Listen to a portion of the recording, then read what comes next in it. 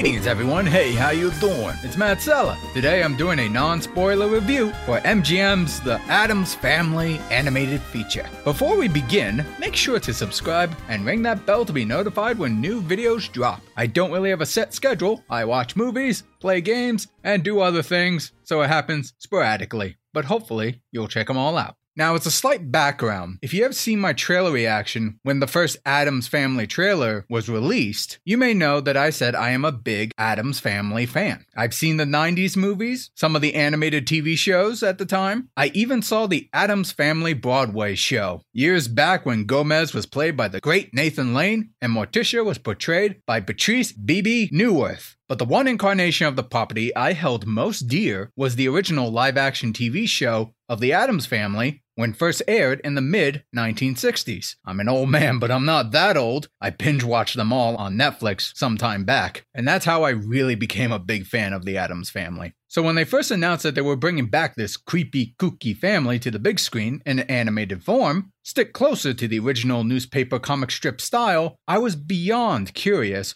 and was a little excited. It was a different incarnation, and I wanted to see what they would do with it. Was it worth the wait? Well, quick disclaimer here, I had the unfortunate experience of having a lot of noisy kids in the movie theater, giggling and laughing through parts that weren't even jokes, it was just regular dialogue. It got so bad to the point that an adult had to yell at them twice. So I missed some dialogue, but I was able to piece together what was going on. So just to keep that in mind when I give out my opinion of the movie. Positives out of the way first, the characterization of Morticia and Gomez surprised me they went outside their usual personality. While they are occasionally oblivious to the norms of society, they relish in the Addams way, per the norm. But when Pugsley is preparing for his Saber Act tradition, which I do admit I forget what it's actually called, but it's kind of like a bar mitzvah, like a coming of age tradition where a child becomes a man. It's pretty much that for the Addams Family. Gomez actually shows concern that his son may not be ready due to his demolition interest over using a sword. And Morticia notices her daughter, Wednesday, is starting to become more curious about the outside world. Reflecting on how Morticia and Gomez grew up, she has hesitation on how Wednesday may be treated. So with that dueling plot going on there, it's nice to see while I hold Gomez and Morticia as always in control, at least as depicted in the original TV show, we get a bit of vulnerability from these two characters. And what made it interesting to me is that the typical parent-to-child conflict you see in most family films, this one has more of an inverted angle to it because it's the Addams Family. Dreadful is wonderful to them, and pain is pleasure for them.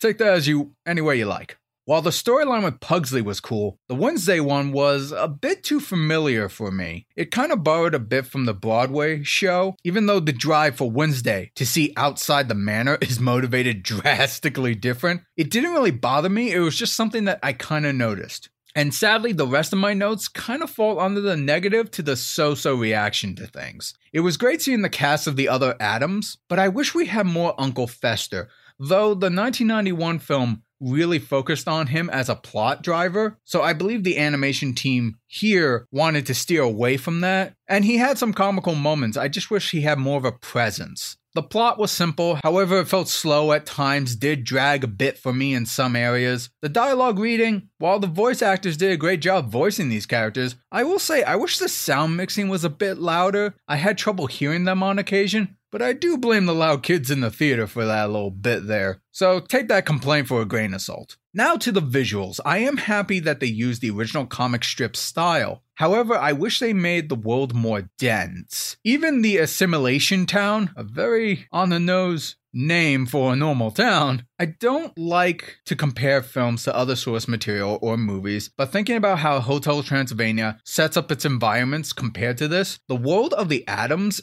was a bit boring. The house itself had the haunted look, don't get me wrong there, but I didn't get quite the lived-in vibe. Like, ironically, it felt dead, not in the proper Addams kind of way. And lastly, more importantly to me, is the animation. Though there was a lot of solid facial animation and it helped carry the emotional tics of the characters, in particular Gomez and Morticia, I just wish I could say the same for the body animation. It was on par with the basic principles of animation, but it really didn't push the envelope. I'm not saying it had to match the amazing animation direction of Genndy Tartakovsky, but I wish there was more life into the frantic nature of the Addams family. Now, it doesn't apply to all characters. Morticia and Wednesday had their lurking, sliding motif down to a T, but everyone else was a bit vanilla, especially side characters with tube limbs. I felt like a lot of fun could have been had there for the animators, but there was very little attempt to hit that mark. Overall, as a fan of the property, I wanted to love this movie, but there's just too many minor things that added up to dampen my engagement. And so personally, I thought this movie was just okay. I liked some elements to it and clearly showed the appreciation for many of the incarnations before it, but the story, the pacing, some of the animation decisions didn't make it as morbidly enthralling as the Addams deserve. Again, I had an annoying theater experience, so I may attempt to go see this again, hopefully with less giggling commentators in the audience, but if you are a fan of the property, I guess I would say I would recommend at least one viewing of this. And there were some things in the films that did put a smile on my face. I won't say exactly what here, as it may be a spoiler,